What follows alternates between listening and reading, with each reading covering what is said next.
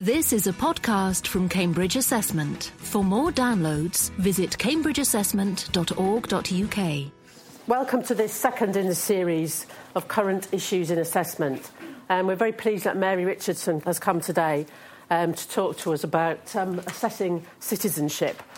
My name's Jill Grimshaw. I'm the programme manager in the Cambridge Assessment Network, which organises a programme of seminars and so on. So I just wanted to welcome you all and especially to welcome visitors who've come here today. I think sort of the majority of the audience, people who work in Cambridge Assessment, but I know we have some visitors from AQA, which is actually where Mary was working, weren't she, before she went to Roehampton, and other visitors as well. So welcome, everybody. Mary's going to talk for about 45 minutes or so, and then we'll have time for questions. So, thanks very much. Yeah, thank you. Right, well, thank you very much again for inviting me today. It's really nice to come and talk about my work. I work in the Centre for Research for Beliefs, Rights and Values in Education at Frobel College at Roehampton. Obviously, as Jill said before that, I was working for AQA in the Research and Stats Department, so several former colleagues are here. And it was actually at AQA that the idea for my doctoral research came to me. At AQA, all research officers used to take part in the awarding season. Our favourite time of the year was July, with those 16-hour days spent in hot rooms with examiners. And the ideas and the early sort of germination for this research came from being in an awarding meeting for GCSE citizenship very early on and looking at the work that students were presenting as evidence for the awards. And I can remember at the time just looking at the work and talking with the examiners afterwards about it and saying, I'm not quite sure what we're testing here. I'm not sure what's being tested in relation to this idea of what we mean by citizenship. And it confounded me, the idea of testing citizenship and what it was we were actually testing. So I joked actually at the time with one of our examiners who was a professor. I said it was a PhD in this. And actually a year later there was, because I started doing it. And as I went along then from there, I did start to find lots and lots of things about the assessment of citizenship that were quite confounding, quite controversial, and deeply problematic. So they made for a terrific 3 years of doctoral study. You might wonder why I also have these kind of a range of interests. I'm not just interested in assessment. I am really interested in assessment, obviously, because otherwise I wouldn't continue to do my research in it. I also have a background. Before I went to AQA, I used to work in human rights in NGO, non-governmental organisations, doing campaigning work for children and general human rights campaigning work.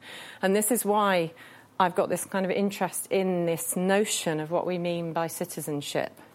And I was so excited in the late 90s when I heard that there was this subject going to be created for schools that I wondered what this was going to be. What kind of form was it going to take? How would it teach children about being a citizen? So that sort of gives you the context to where I was and coming at my work from different angles. Now, working in a Centre for Beliefs, Rights and Values, you can also probably tell at Frobel College we have one of the largest collections of philosophers of education. I am not a philosopher, I have to say. I kind of dip my toe in it and the philosophers keep going, jump off our side of the fence, go on, Mary. But I can't quite go there just yet. But there are elements of philosophy that I think assessment providers and those of us working in assessment actually should be using. We should be using philosophy to help us understand children more and help us understand teachers more.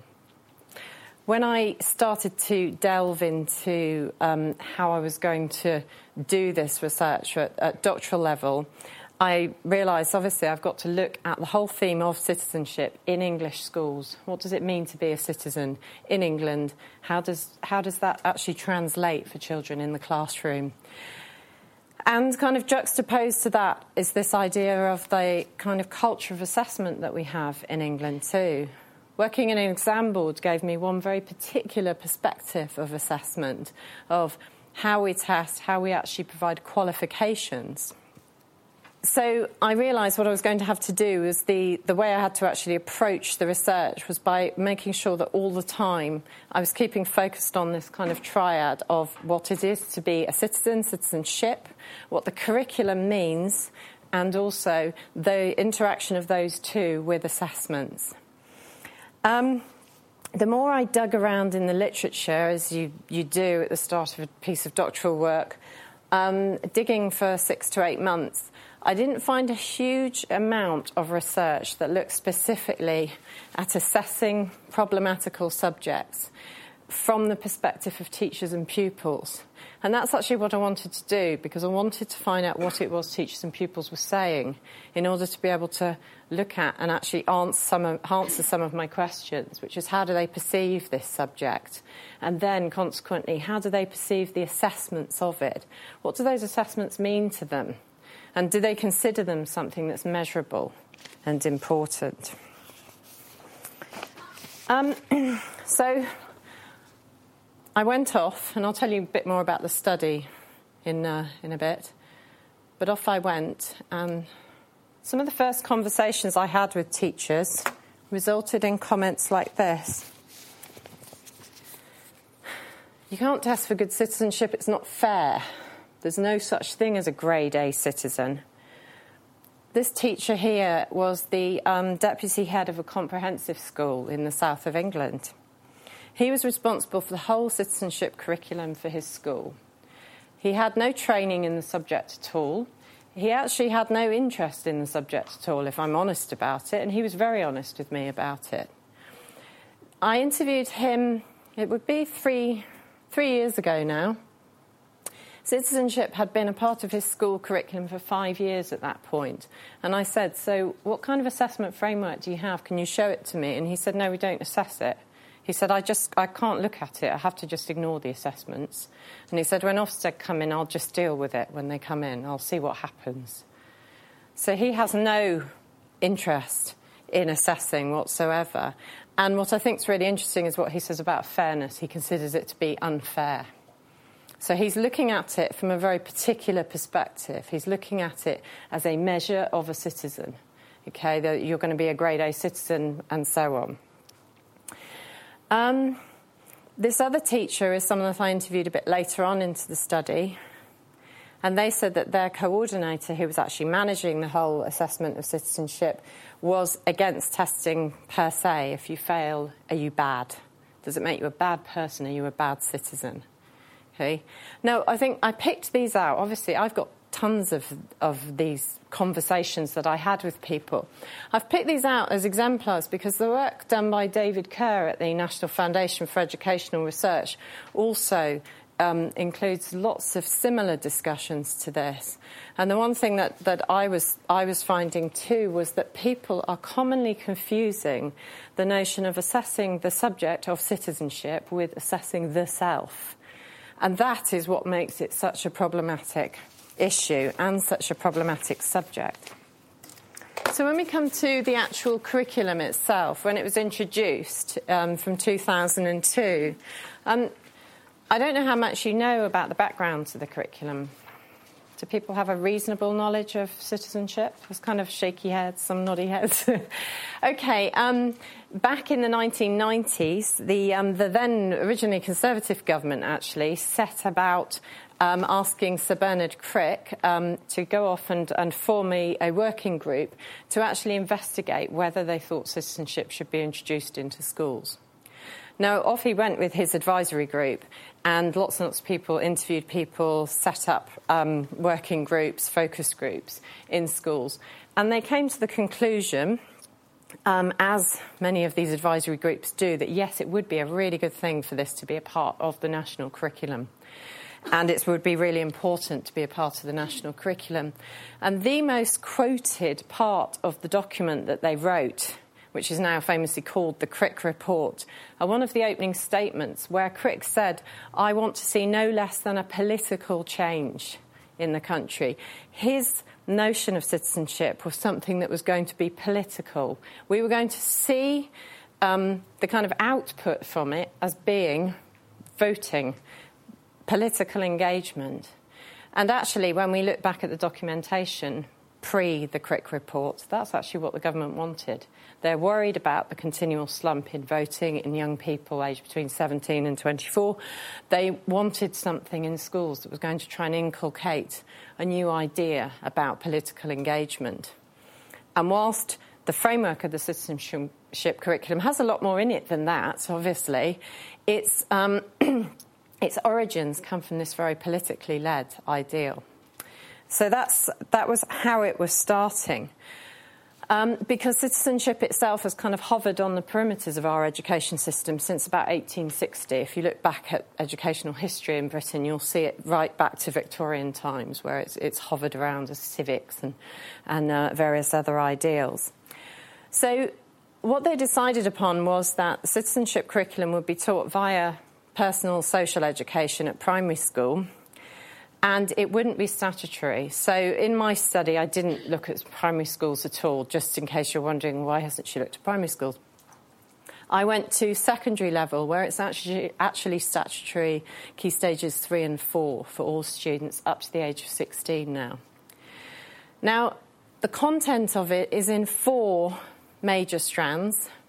Now, these aren't the official titles, OK? This is how I used to remember it, was by calling it the 4 Ds.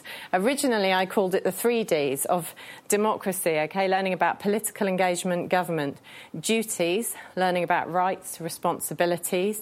It's very much that dynamic of citizenship. And what I call doing, there's a strand of active citizenship. Students actually doing things in their communities, at home, in their schools, etc. And then after 2007, the publication of a report by Keith Ajabo, they introduced a diversity strand. So we've got these 4 Ds of this is the actual content of what's happening in citizenship. In terms of how schools deliver it, and this is really, really crucial to assessment, and I'm going to come back to it later on, schools were given the choice.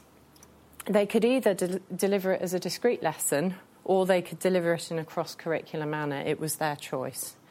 And the original framework for assessment, and to some extent it's still like this, the argument is that it's going to be a flexible and experimental model of assessment, in line with the idea that citizenship itself is quite a flexible notion and a tricky ideal. So the fact that teachers were given this range of choices in terms of the way it was delivered and the way it was assessed makes it a very unusual part of the national curriculum. But there are very particular problems. Citizenship itself, if I got you to do this, and when I'm teaching my master's students about citizenship, one of the first tasks I do is the classic post-it note task, where I get everyone to write down what do you think citizenship is? What do you think citizenship the subject is, citizenship the notion is? If we did it again today, we would not get the same responses from everybody. And the problem is, as a concept, it's deeply contested. Therefore, in schools, teachers have very mixed ideas about what it means, about what it is. And that is commonly translated to the pupils too. And also, I found, to an extent, through parents as well, parents' notions of citizenship, about why children should be studying it, is problematic. And in the literature, if you look at this from a historical, a philosophical, sociological context, I've looked at it from a range of different areas and written from a range of different areas on it. There is very little agreement on exactly what it is. And this is just the beginning of the problem. Because that fact that it's contested as a concept means that it's also very contested as a subject. Professor Ian Davis at York has written widely on the notion of citizenship as a subject in schools. And his work found over 300 different definitions of what teachers think citizenship is. And we might say, yes, but there's a well-formed curriculum, it's out there, of course it's clear to everybody. But what we're finding is actually it's not. It doesn't seem to be clear to everybody. The other problem is that as a subject within the curriculum, it can be perceived as something that's soft or irrelevant, and it's also uncompetitive. And when I use these words, I'm meaning them actually very much in an assessment context, a la Alan Smithers, who seems to be omnipresent in the broadsheet press when we get to August each year, when the A-level results come out and GCSE results come out, and arguments come out about what are the soft qualifications, what are the subjects. Citizenship is kind of sliding into this side of being soft, irrelevant. It's the cosy, being happy subject. It's not something that shows competition. It's not something that shows necessarily useful skills for our young people to be learning in schools. And this is because, well, I think it's because, we have this problematic notion of what it means. It means very different things to different people, as I just said.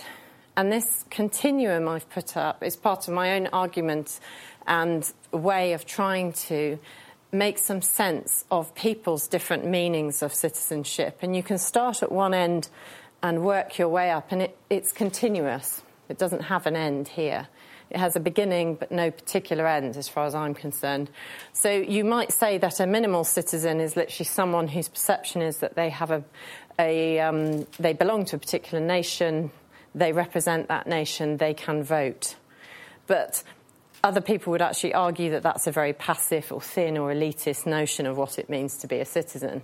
Whereas if you become a deeper citizen, it denotes activity, it denotes a thick notion, a maximal ideal of what it means to actually be involved and be a citizen and participate in citizenship.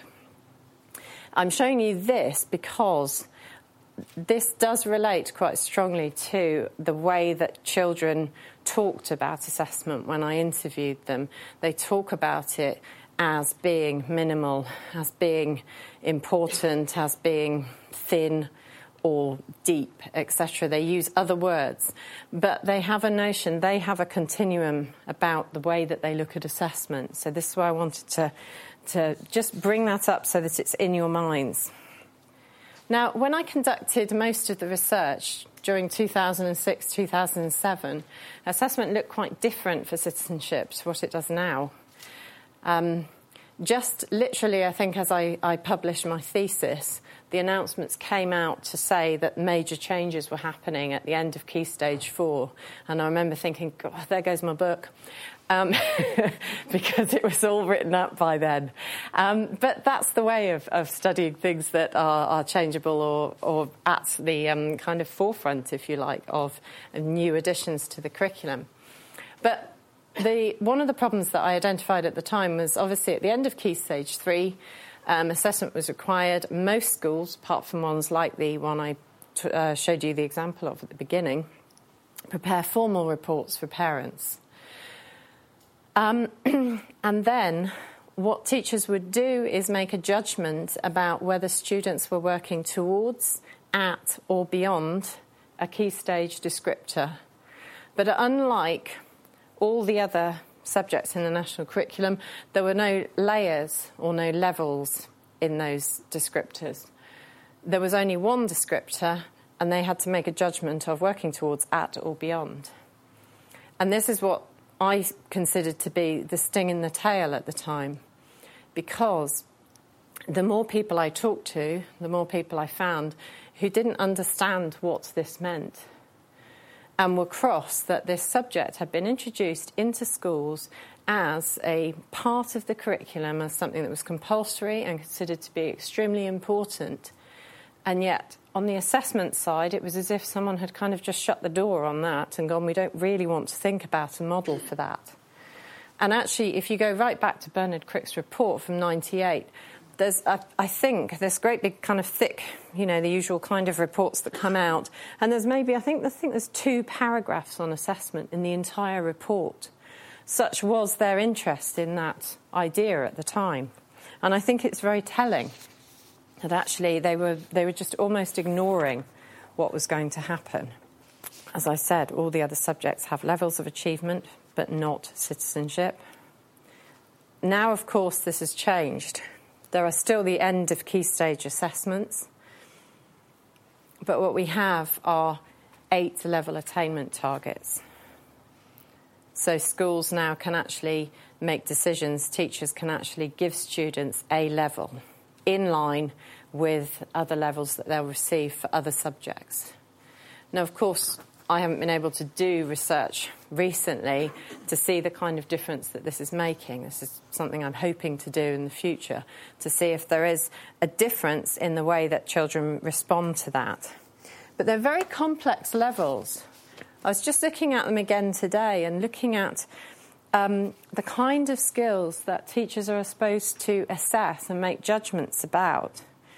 So they're looking at how can children research complex issues. Children have got to be showing evidence of a validity of a wide range of viewpoints and of evidence, drawing conclusions, taking leading roles in defining, negotiating and undertaking courses of action, and debating challenging questions that relate to them, questions about global and local issues. So these are the sides of assessment that teachers are having to deal with, particularly with citizenship. So if we start to think about the actual values of making these kind of measurements, this is where I started showing you that continuum before. The way that we perceive assessment actually reflects the citizenship continuum quite well itself. The assessments that are used by teachers in citizenship range very much from the very minimal to what I would call the very thin and bare type of assessments up to much richer, deeper notions of assessment. And again, it depends on those skills that teachers are having to assess in citizenship. But I would argue that this subject is so important, and I certainly do argue it in quite a lot of my writing, that all modes of assessment in citizenship have to be utterly applicable to the aims and outcomes of it. Because I go with Gordon Stobart on his premise that assessment is a socially embedded concept, and this is where it really comes to its fore when we look at it in the context of citizenship. And finally, and very importantly, I think the point that I want to make here is that this relationship that our learners have with their assessments is what really underpins the value of what they're doing. Now, it doesn't matter whether you're taking your driving test or whether you're having your doctoral viva or whether you're doing a GCSE in mathematics. It's actually the relationship that you're having with that assessment that makes it valuable, that makes it important. So again, it's very much a contextual issue. And this is where I think with citizenship, it's so slippery. So many people in the last 5 years have said, you're just trying to measure something that's not measurable, okay? You're assessing the unassessable. Now, obviously, those are two very different things. Measurement is a part of assessment, but it isn't assessment per se, okay? It's one way of looking at it. And I think there are aspects of citizenship that we can measure, and I'm going to talk about those shortly. But it's the actual grading of the individual that's the problem, which is why I raised it straight away with you. And I think the big problem with citizenship is when we come to analysing things such as values and judgments that students make, the analysis and appraisal they make of their work, of their actual practical, active roles as citizens. These are the very problematical bits for us as assessors or as people who are interested in assessment. At the moment, many of the recommended modes of assessment do very much emphasise the formative, discursive, assessment for learning, and so on, those kind of practices. Again, there's a really excellent sort of manual on teaching and assessing citizenship by David Kerr. And he says that you have to use both summative and formative. But I would argue that the emphasis always comes back to the formative, because it's this measuring that I'm not sure is definitely appropriate for citizenship. So coming back to my study now, some of the early questions that I started to look at after doing some reading and doing some pilot work talking to children in schools was, what do pupils really think about studying a subject that doesn't always have a recognisable result? Is this flexible nature of citizenship assessments going to actually devalue the subject? And obviously, how useful are qualifications? The qualifications were out there almost immediately. It was being taught, and obviously those qualifications are developing. We've seen the short course GCSEs become full courses. We're seeing AS, citizenship, part of social studies, developing into potentially a full A-level, etc., and seeing launches of these. So these are some of the things I wanted to discuss. So this is the study I undertook for my doctoral work. I did a questionnaire survey to, as you can see, 400 teachers in 400 different secondary schools. And then I did a subselection of 45 schools and also sent questionnaires to pupils. Now, OK, we can't say this is representative of the whole population. My original plan was much more advanced than this, much more, I would say, I think my supervisor at the time said, "What do you think you're doing?" And I'd forgotten, of course, that I wasn't working at AQA anymore and I didn't have this massive support to help me type up answers to questionnaires and do the analysis and things. So we scaled it down to an appropriate level. But I considered, a third response rate not too bad at all. And the point of doing the survey was about actually getting together information to help me before I went out and actually start doing the interviews. So it was mainly scales of questions, asking people how they felt about being tested, whether they thought the subject was important or not, whether they would be interested in a qualification or not.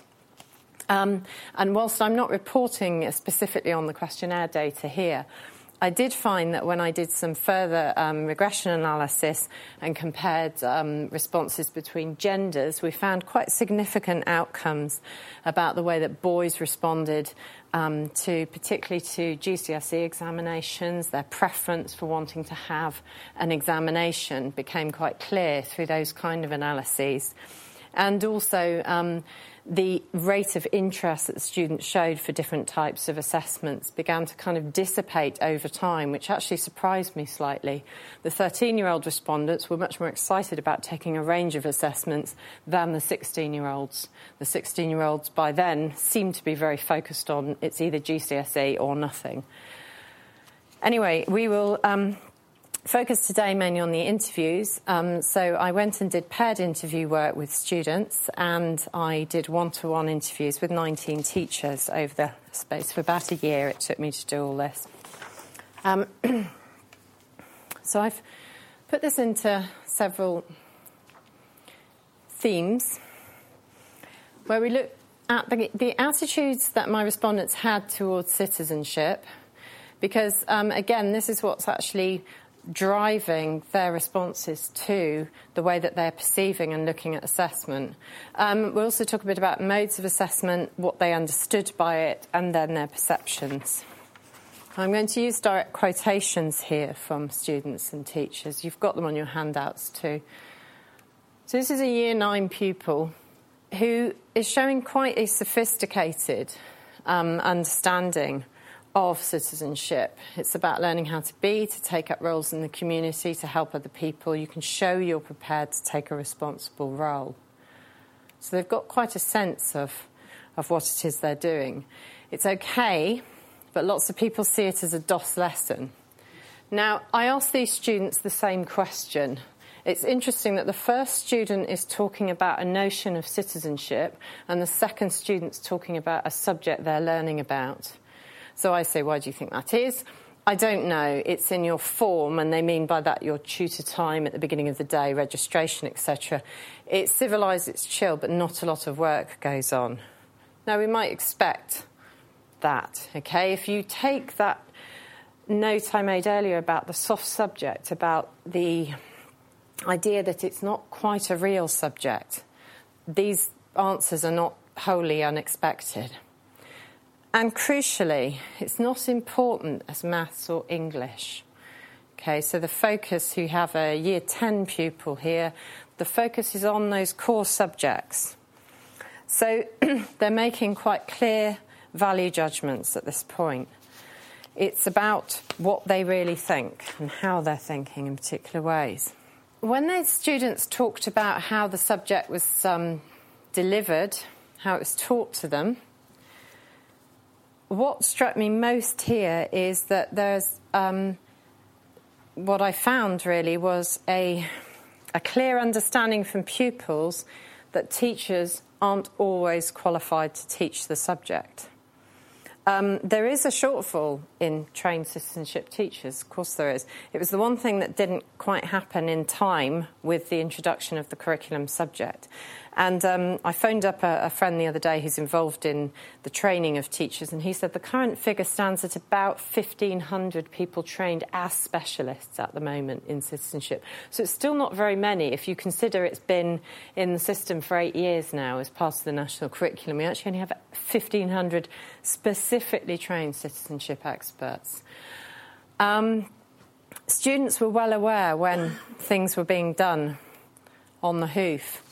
Particularly, I don't understand why we get qualified teachers in every subject, but not this one. People think it's a joke.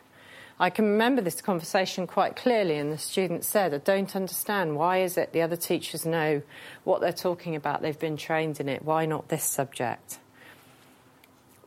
I don't think they know how to teach it. I don't think they know themselves what it's about. And we had quite long dialogues here about what their understanding was of the subject and what they thought the teachers thought the subject meant. And this is something that was very important to them. So, coming on to the teachers, this is quite an extreme answer, but it's not uncommon. It's politically motivated contrivance, a non-subject. It's dangerous, it's an imposition. Okay, now it's quite an extreme view. But that's the extreme of the kind of discontent with many of the teachers I spoke to. Because things that affected their teaching practice are really significant, and they continue to be significant, these issues, when you look at the current Ofsted report that just came out in January, etc. The allowance of time in lessons is very short. Most of the teachers I spoke to have obviously put the values in here of the number of people who gave me answers, an hour a week, 1 hour a fortnight in 4 of the schools I spoke to. Quality of teaching was a great concern to many of the teachers I spoke to. Some of them said that the biggest problem they felt was in cross-curricular delivery, that they couldn't ensure the quality of what was being taught to the pupils, because it might be that a French expert was teaching it to someone else. And it's not to say that that person wasn't a good teacher, it's just to say that what their argument was that they weren't sure about quality and the level of teaching and people's confidence to teach. Also is this idea about who is teaching it to. So non-specialists, as they say, could negatively affect the way the subject was perceived, could talk about it in a negative way, could talk it down to students. And I found that in quite a few of the schools that I spoke to, not just from teachers but also from pupils, where people's responses to me had been that, you know, it was treated as a bit of a joke. Now, once I had got through talking about the subject itself, how it was taught, etc., then I started to talk to them about assessment. I started to talk to students about assessment, and in particular, always asked them not just how they were assessed, because what I always did in schools was compared what the teacher said the assessment structure was with what the pupils thought the assessment structure was, and it was interesting how often those two were at complete odds with one another. But also asking pupils, well, OK, if you're discontent with the model of assessment for citizenship, what would you put in its place? Now, these two, this is one of my favourite conversations, because these two had plenty of ideas, this boy and girl, Year 11 pupils. the boy was saying it should be an oral exam, and what he's saying here is very interesting. He says it will actually show what people understand. It's not writing down facts and people just trying to pass.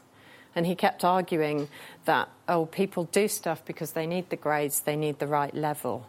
But actually, in this subject, we've got to do something different.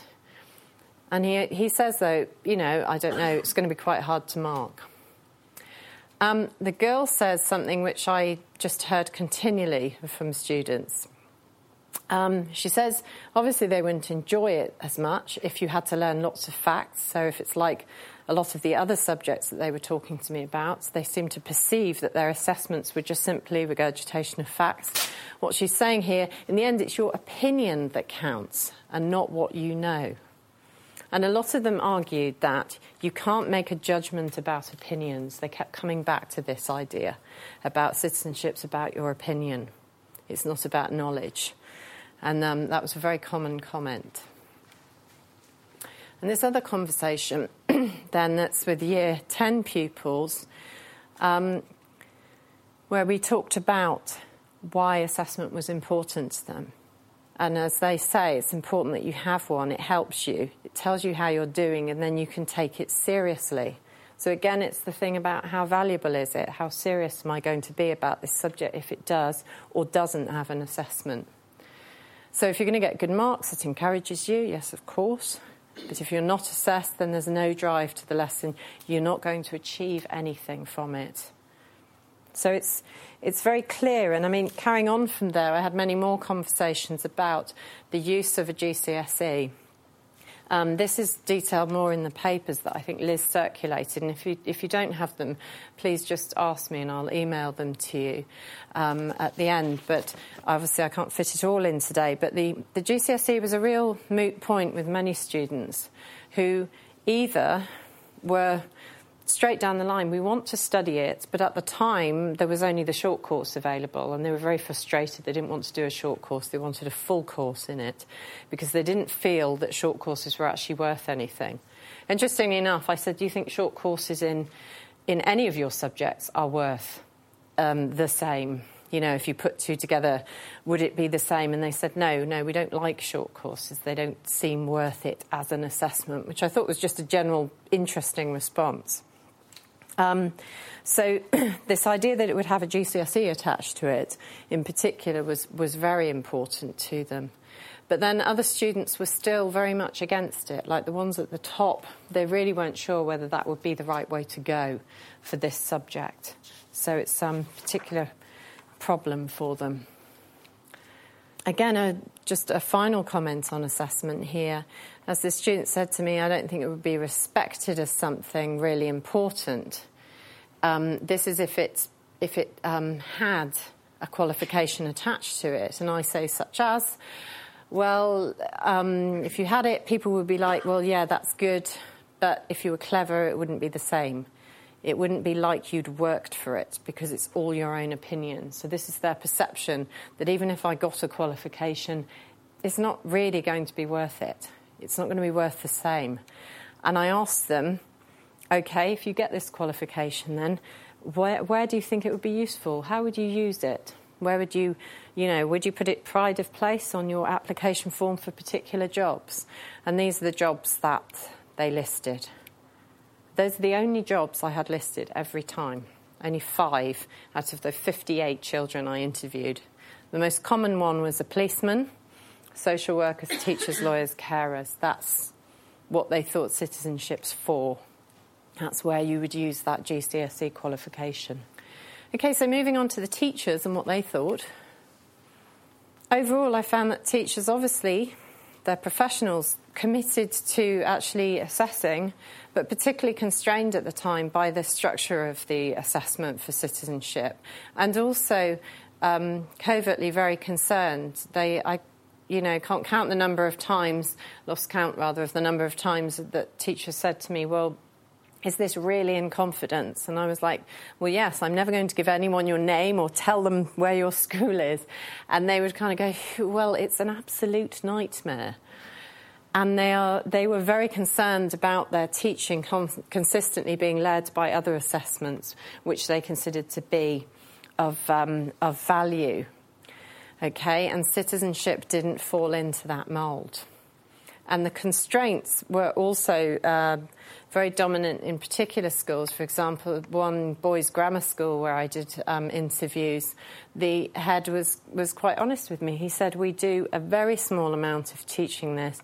It doesn't fit in with our curriculum. Parents don't want it. There will be no assessments of this. There will never be any qualifications offered.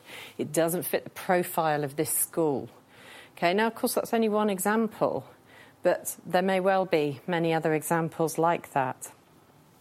The things that teachers said to me were the kind of battles they had daily with other members of staff.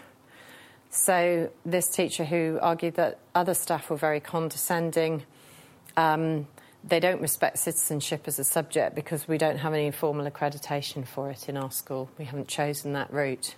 And then examples like this one. We were looking to assess it via GCSE. That way we could actually engage the pupils. They're actually thinking about using it as a lever for engagement. Because at the moment there's no external validation. Some of the further comments about value relate to what I was just saying. The idea that assessing the subject is really, really difficult. A nightmare, in fact, for Teacher D. The balance between skills and knowledge and understanding is very unclear to them. And they found that with all of the materials that were available to them relating to assessment. They said they just couldn't make it clear to themselves. They couldn't understand how to do it. And this continual argument, if it was knowledge-based, it would be very different. It's a difficult subject to assess. And many teachers said this to me, that the students who have actually the lowest amounts of knowledge that they considered to be the least able students in their classes were the ones who did really well in citizenship. But they didn't know how to harness that quality of response from their students. They weren't sure what to do with it in terms of citizenship. And this is all underpinned by what I found particularly interesting is that I just didn't find any common practice across all the 19 different schools I went to. I couldn't find common patterns that I could match up with every single school. And I was expecting there would be some kind of commonality, but there wasn't. It was a very, very mixed and matched batch of responses and approaches to assessment. And as I've already shown by some of the comments that I got from teachers, is this attitude affects delivery, and consequently that knocks on to how teachers actually assess. Okay, so the idea of are we going to use a level, what kind of assessment are we going to use, is really, really important. And actually trying to get teachers to think about the actual particular attitude, the way they approach this kind of assessment is really, really important. And their continual question to me was, well, what constitutes successful assessment of citizenship? How are we going to do it well? And this actually got me thinking then about what are the particular attributes which successful teachers have. Now, I decided to do a little bit more research into this, and I've got a handout. I decided to do a little bit more research into how teachers could more successfully assess. And were there particular things that particular teachers had that made them good assessors? I used a methodology called ideal type methodology, which is outlined in one of my papers, where you actually create specific frameworks for individuals, and you create them as very exaggerated descriptions of reality.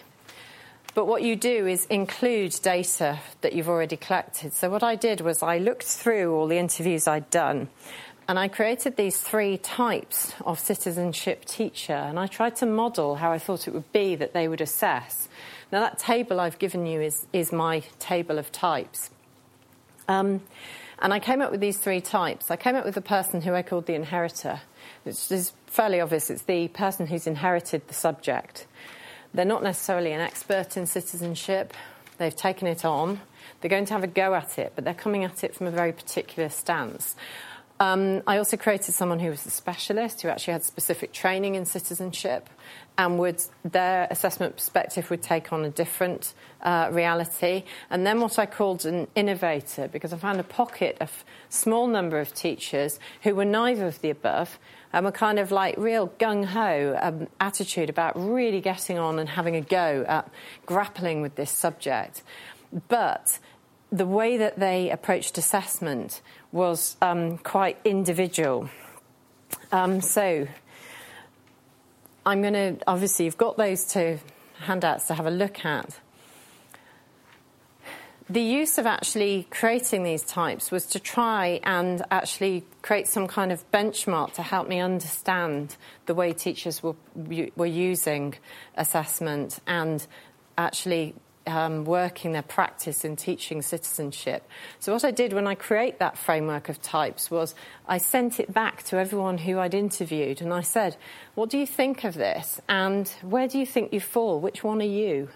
What kind of assessor are you? What kind of citizenship teacher are you? And it was really interesting to get back their responses too, because of course what I did before I sent them all back was I created a little table and I predicted who would fall into what type. And then when they sent me back their responses, it was quite interesting to see how they perceive themselves. And many of the people that I considered to be really innovative or specialist teachers believe themselves to be inheritors, or a couple of people who I saw as inheritors who seemed to have very tightly framed ideas of how to assess, how to teach, considered themselves to be innovators, etc. So it was quite interesting just to see how teachers were actually perceived their own practice and how they were going to work with assessments. So in relation to what we were talking about today, it's the bottom section of this table on the assessment that I was interested in. And what I wanted to see was who was going to be likely to experiment with different assessment techniques. And as I said, they found that they identified with particular elements of these ideas and they aspired to identify with others. A lot of their feedback told me that it had, actually reading through these typologies, had really made them think about what they were assessing and how they were doing it. Several of them said that the reflection on practice in looking at typologies had helped them to develop new ideas about assessing citizenship.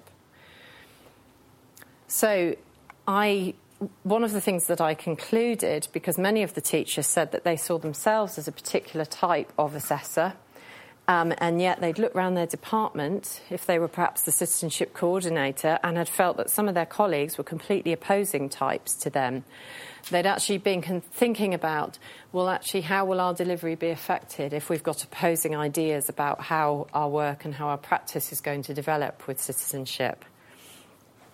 And one of my respondents actually went off and she started developing her own ideal types within her school. She said such was the influence, which was very nice to hear. She got very excited about this idea about actually creating these kind of models to look at practice just within the framework of their school. So overall, I found this an extremely helpful, it was the final exercise actually for me, which tied a lot of the research together because it helped me to give a much greater understanding of how the teachers were working and what they were thinking about their practice. So obviously you've got those to look at because they're very text heavy. You can't obviously read it all now. But I want to just finish up by coming up to date now with the Ofsted report from January, which is called Citizenship Established. All the Ofsted reports seem to have question marks at the end of their titles. The last one was something like Citizenship Transformed, ? So they were looking at case studies of 10 schools that they'd visited. And I found it fascinating to read straight away that there were 4 of those 10 still do no assessment of citizenship at all. Okay, so we are, as assessors, and those of us interested in assessment, we're up against it. They're holding out, okay? And I picked out these particular sections because I felt they were very interesting in the appraisal of assessment, was that few of the schools had a notion of what was entailed by the different levels, those 8 levels that have come in. It's still problematic. They're still struggling to understand it. And not just the teachers, the students as well. And most of us know how good students are. They're brilliant at assessment now, young people in schools. They really understand their levels. They understand how to read their levels. They understand what they mean to them. But the hopeful thing for those of you involved in the development of qualifications certainly was that schools with experience of more accredited courses, and they weren't just talking about GCSEs, A-levels here as well. I think they were also referring to things like ASDAN, SEAL curriculum, etc. But were further forward in their thinking about assessment than other schools visited. And you could say, well, yes, obviously. And in one sense, yes, because they are thinking about how to accredit this too. It is important to them.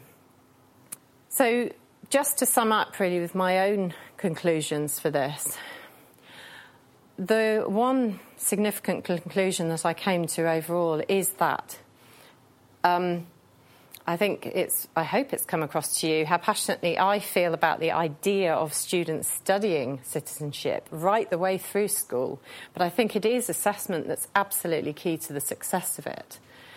And this is also noted in the changes, the changes to the curriculum that happened from September 2009 that have continued to happen since then in relation to assessment.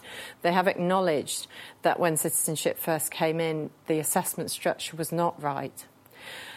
The problem I think we face is obviously that policy is not enough. If we look at all the literature for assessment for learning, all the writing that's been done in recent years about different approaches to learning in schools and in the classroom, it's not just simply giving people tools to do it. It's got to be a pedagogical shift in attitudes.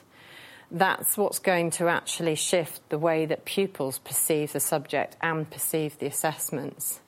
Because I think what's happening, particularly in schools now, is that teachers more and more are inculcated and are having to fit within a very tight regime. And it's all very well for us to say, you should be using this AFL practice, you should be using this. But actually, when you're in there doing it day to day, it's a very different matter. So requiring people to shift those attitudes and make changes is a significant problem, and it is something, it's not insurmountable, but it actually has to be faced and it has to be moved. And so finally, I found this. I thought when you finished your doctorate, you tied it up and you answered all the questions, but of course I've realised what happens is you continue to open up more doors, open up more questions for yourself. And I continually wonder at this question of why is citizenship valuable? Why is the assessment of it valuable? And I've got some answers. I think it is intrinsically valuable. I think it can offer people enhanced ways of assessing in the classroom. I haven't even had time to touch upon the discussions I had where we talked about self and peer assessment, how brilliant children were at doing that in relation to citizenship, how effective that kind of practice was in classrooms. It has to be of value because the two are linked. The assessment, the curriculum are linked. There's no dissecting those. And the value of subjects is inherently linked now to the type of assessment, the way they're assessed. So I think the construct of it is vital. And yes, of course you can test for good citizenship. There are all sorts of ways you can test. But it's keeping apart that notion that I started with, that whether you're testing the individual or whether you're testing notions of citizenship, and they're two very different things and very problematic things. And is there such a thing as a grade A citizen? That's the one I'm still not sure about. And I have to say, this is where I come with my furry academic, philosophical hat on. I'm not sure whether there is. I'm continually having arguments with real philosophers about there is no such thing, and some who think, yes, you can say that that person is a bad or a good citizen or a grade A or a grade E. And as I've put here, it is to be continued because I want to obviously continue that research myself. And I'm just going to finish, promise, with the very final bit. I have to quote Gordon Stobart here, who many people know, just because I think his writing is so indicative of and important in the context of assessment now, that he argues that it is a powerful activity. It shapes how societies, groups and individuals see themselves. Thus, we've got to be mindful of how its power can be harnessed effectively. And then this is me, in order to change current perspective of assessment in citizenship education, this pedagogical shift is required. And I believe that if teachers can enable pupils to gain a richer understanding of their learning through formative and summative techniques, it'll be possible for pupils to extend their learning and be able to see how achievements are applicable in a range of contexts that are beyond school and beyond the workplace and out there in wider society. OK, thank you very much. Thank you very much. This is a podcast from Cambridge Assessment. For more downloads, visit cambridgeassessment.org.uk.